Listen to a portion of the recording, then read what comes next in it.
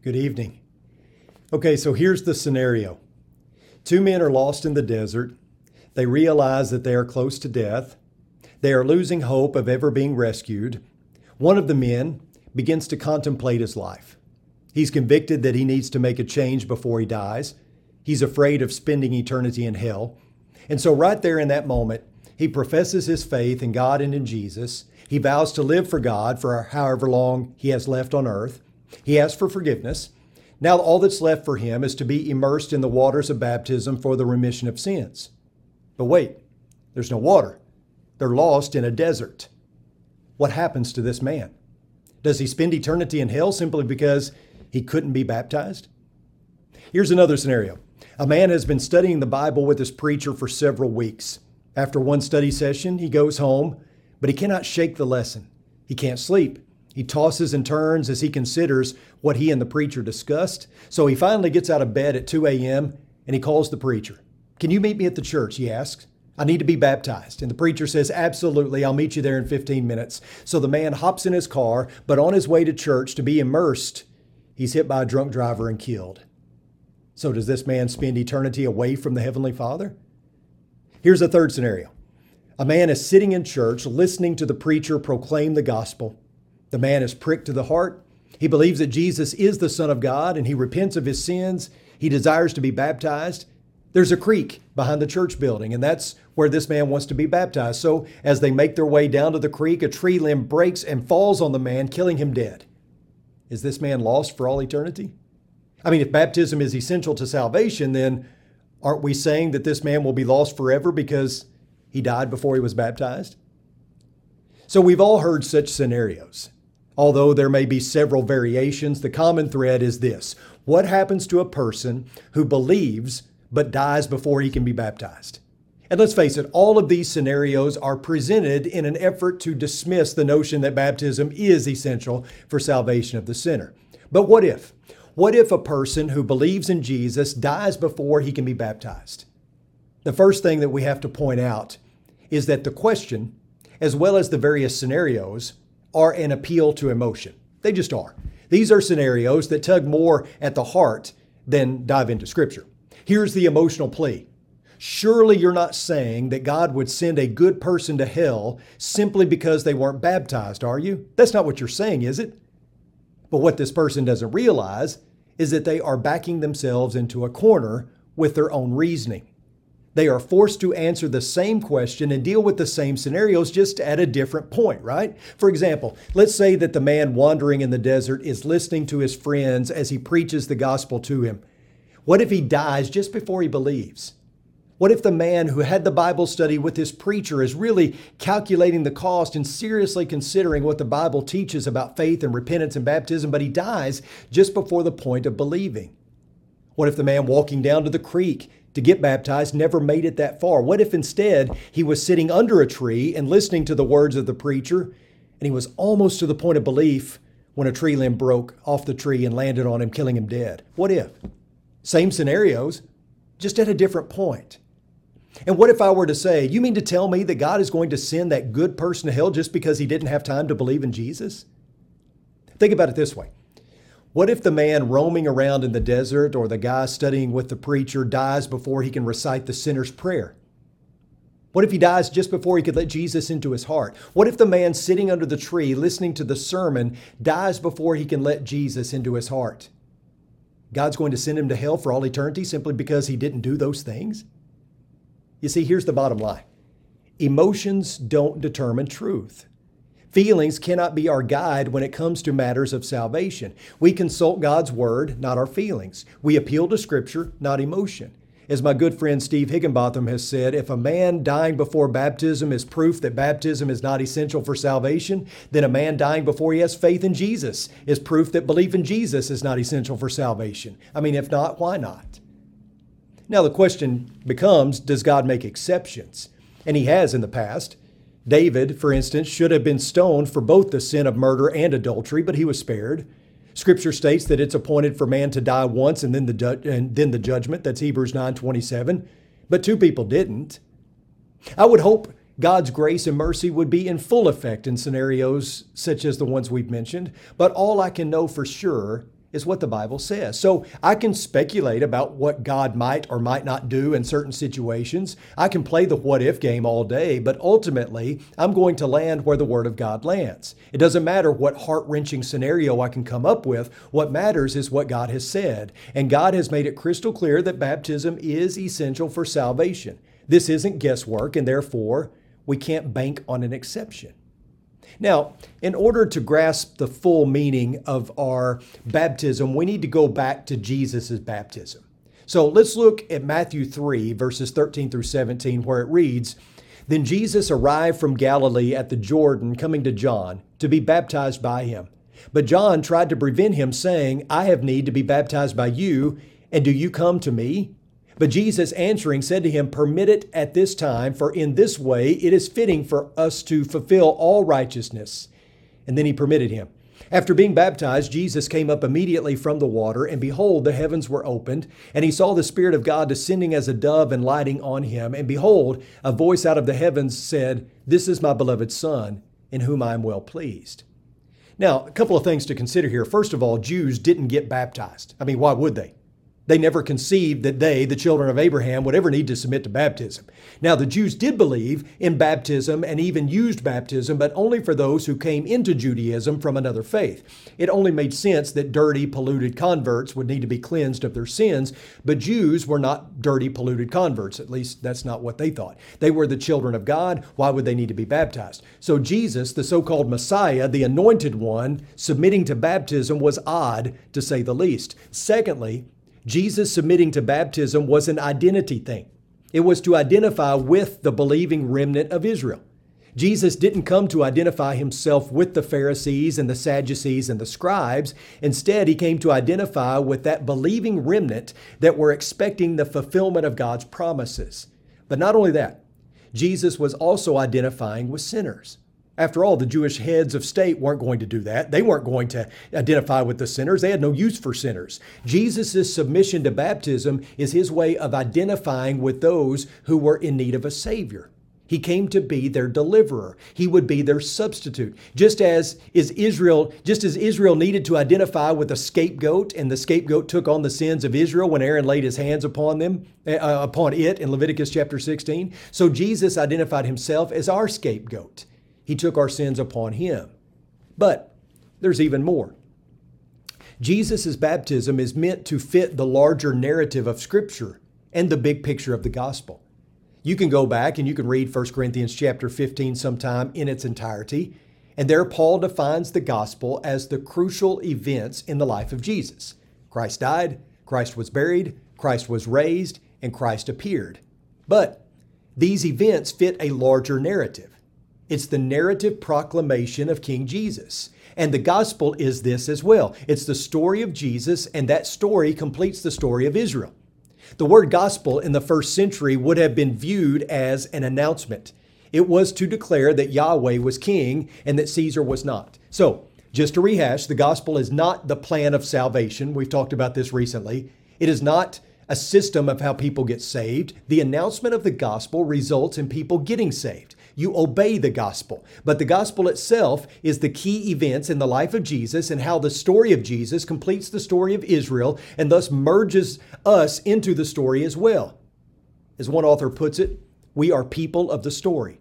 And we, as people of the story, see the story of Jesus completing the story of Israel. So you've got to understand the bigger picture of the Bible and the gospel to understand everything that's surrounding the words that God spoke to Jesus at his baptism.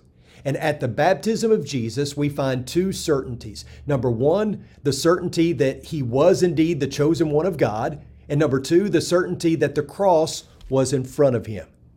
The moment that Jesus came up from the waters of the Jordan River was a glorious moment for sure, but it wasn't just that. God saying, "This is my beloved Son in whom I am well pleased," was not just a proud moment, it was a somber moment. Because in that moment, set before Jesus was the task and the only way to fulfill it. Our Lord knew that he was destined to be victorious. However, he also knew that the conquest had to include a cross. But there is something else happening at Jesus' baptism. And what's happening is a new exodus.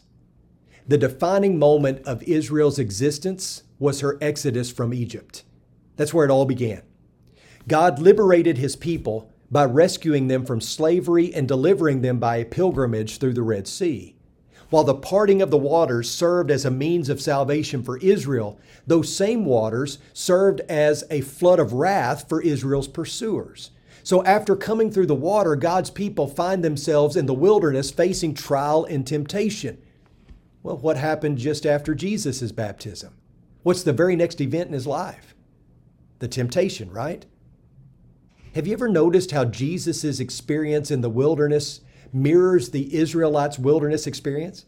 In fighting the temptation from the devil, Jesus quotes Deuteronomy 8:3, Deuteronomy 6:16, and Deuteronomy 6:13. These are clues as to what Jesus is experiencing. He's experiencing a second wilderness experience. This temptation story reveals that Jesus is the second Israel who goes through the 40-year test, except this time it's not years, it's days. But there's one glaring difference between Jesus' experience and that of the Israelites. And what is it? Well, the difference is Jesus passed the test. Where Israel failed, Jesus succeeded. The time of wandering for Israel ends on the banks of what river? That's right, the Jordan. And who takes the lead after Moses? Joshua does. And what is the Greek equivalent to Jesus? Joshua. Joshua leads Israel through more water and is tasked with driving out wicked nations before bringing the people to the land of promise where God might dwell with his people. All of Israel's water imagery rushes over Jesus at his baptism and as he journeys through the wilderness led by the Spirit. Jesus' baptism is an exodus. He is the new and better deliverer who has come to lead God's people out of bondage and into life and liberty and the pursuit of holiness. Now, many people ask the question, do I have to be baptized? I've heard that question a lot. And it's a question that is debated in religious circles. What role does baptism play in my salvation? Is it necessary? Isn't it just a work? The fact that Jesus did it and God was pleased with him for doing it should speak volumes to us. But add to that the fact that this is a huge part of the gospel story. Here's the deal. In order for Jesus to be our anointed priest and king, he couldn't just be God. He had to be human as well. And as you know, mortality is a part of humanity's makeup. We are all born with an expiration date. We are all terminal. The hardest part of life is death. So if God is going to take on flesh and blood, then mortality becomes a part of that flesh and blood. The fact that Jesus died and was buried emphasizes the fact that he shared in our mortality. The people of Israel referred to the burial of an individual as being gathered to their people or being gathered to their fathers. So for Israel, it was necessary for the Messiah to be gathered to his people in every way because the Messiah not only came to save the living, but also the dead. So the burial of Jesus was a way for him to identify with us. However, it's also a way for us to identify with him. And you think, well, how? How do we associate ourselves with the death and burial of Jesus? Through baptism, right? And not only do we identify with Jesus in baptism, we also identify with Israel, as we too are delivered from bondage and the slavery of sin. And being buried with Jesus in baptism means that the dirt, the grave, the tomb, they no longer have any power over us. It's not our permanent destination. Death no longer has any claim over us. We've already been buried. That took place when we were buried with Jesus at baptism. But as awesome as all that is, burial can't be the end of the story. Jesus identifying with our burial and us identifying with his burial means very little if there's not a next step. Through the prophets, God promised that he would raise Israel from the dead. Of course, there seems to be a bit of metaphor or symbolism in these promises, but I don't believe that there's any doubt that men like Abraham or Isaac or Jacob believed in a bodily resurrection. Many first century Jews believed that on the last day, God would raise his people, Israel, from the dead. Jesus claimed to be the embodiment of Israel. He lived his life as a faithful Israelite and a faithful representative of Israel. He lived his whole life for his whole people, and he died on behalf of his whole people. So, when God raised Jesus from the dead, God was keeping his promise to Israel.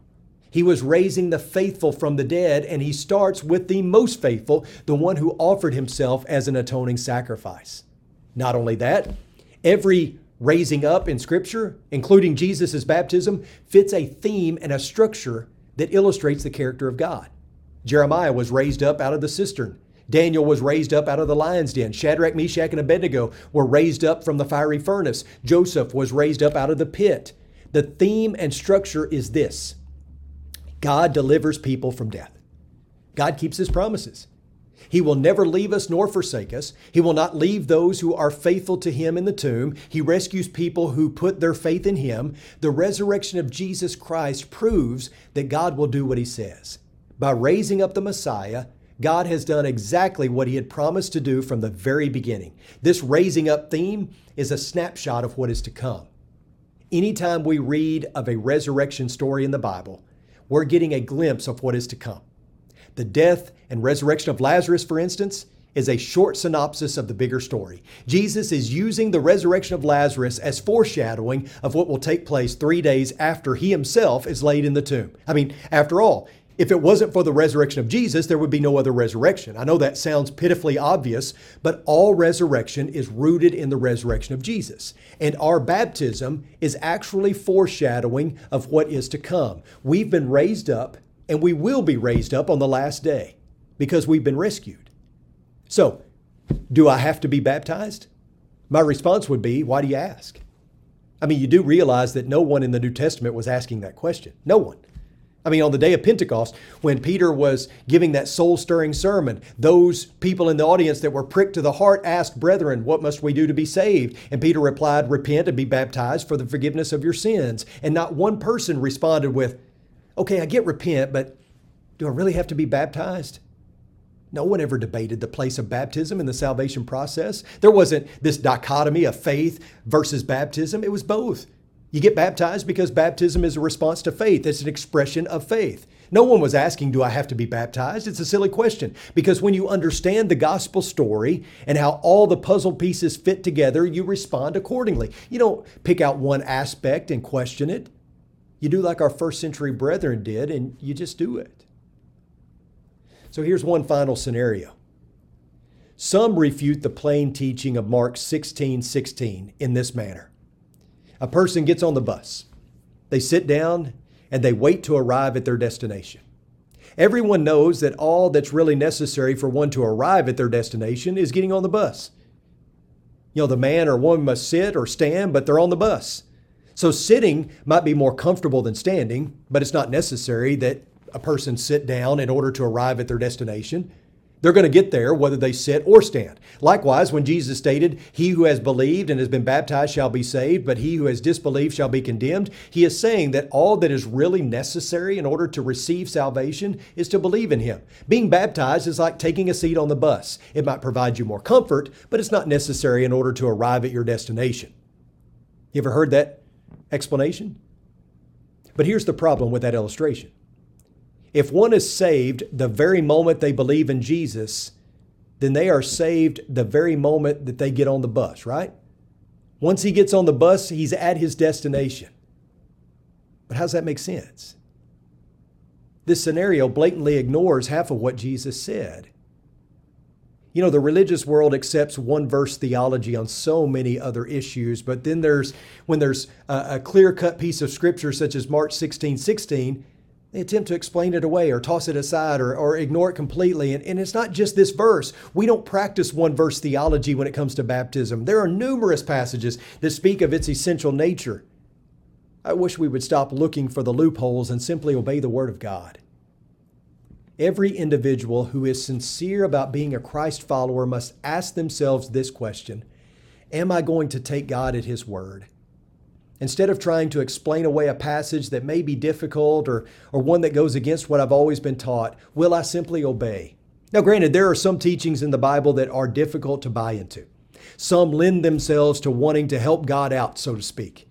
Jesus said, "And I say to you, whoever divorces his wife except for sexual immorality and marries another commits adultery. And whoever marries her who is divorced commits adultery." I wish there were other reasons. I wish there was more than one exception, but Jesus said there's only one. Jesus also said that we are to love our enemies, but I don't always want to love my enemies. So what? He didn't ask if you wanted to. He said, do it. Jesus said, he who has believed and has been baptized shall be saved, and he who has disbelieved shall be condemned. But come on. Did Jesus really mean that you'd go to hell if you didn't get baptized? I mean, what about all the really sincere, good people who love God, who love Jesus, but don't get baptized? I just know what it says. It's easy to agree with the Bible when the Bible agrees with you. What's difficult is trusting in God's Word and living out God's Word when it's tough.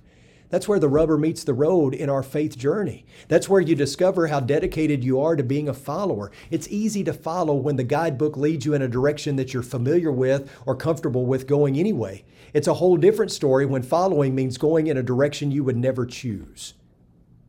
What's the ultimate goal here? Is it forgiveness of sins so that you can go to heaven? Well, sure. I mean, that's part of it anyway. But that shouldn't be all of it, because that wasn't what it was all about for Jesus. For Christ, it was about sin and salvation in heaven. But do you know what it was about more than anything else? Above anything and everything else, it was about this. This is my beloved Son, in whom I am well pleased. To hear those words from the Heavenly Father, to do the Father's will, to be about the Father's business, that was it. That was the mission. That was the ultimate goal. Is it ours? Above all else, are we striving to be beloved children who please their Father? Let's pray. Our most kind and gracious Heavenly Father, thank you so much for this day.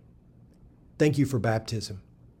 Thank you that we can express our faith in terms of repentance and confessing and being baptized and producing fruit the rest of our lives as we seek to please you and live at the center of your will. Thank you that we have a response, that we have a way, that we have a path that leads directly to you, and that we can be with you for all eternity, not just now, but forever. And may we, God, seek to obey the gospel, not just once, but all the days of our lives. God, we love you. We thank you so much for loving us. And it's in your Son's precious name we pray. Amen. Thank you so much for tuning in. I hope you have a great week. I love you all. God bless.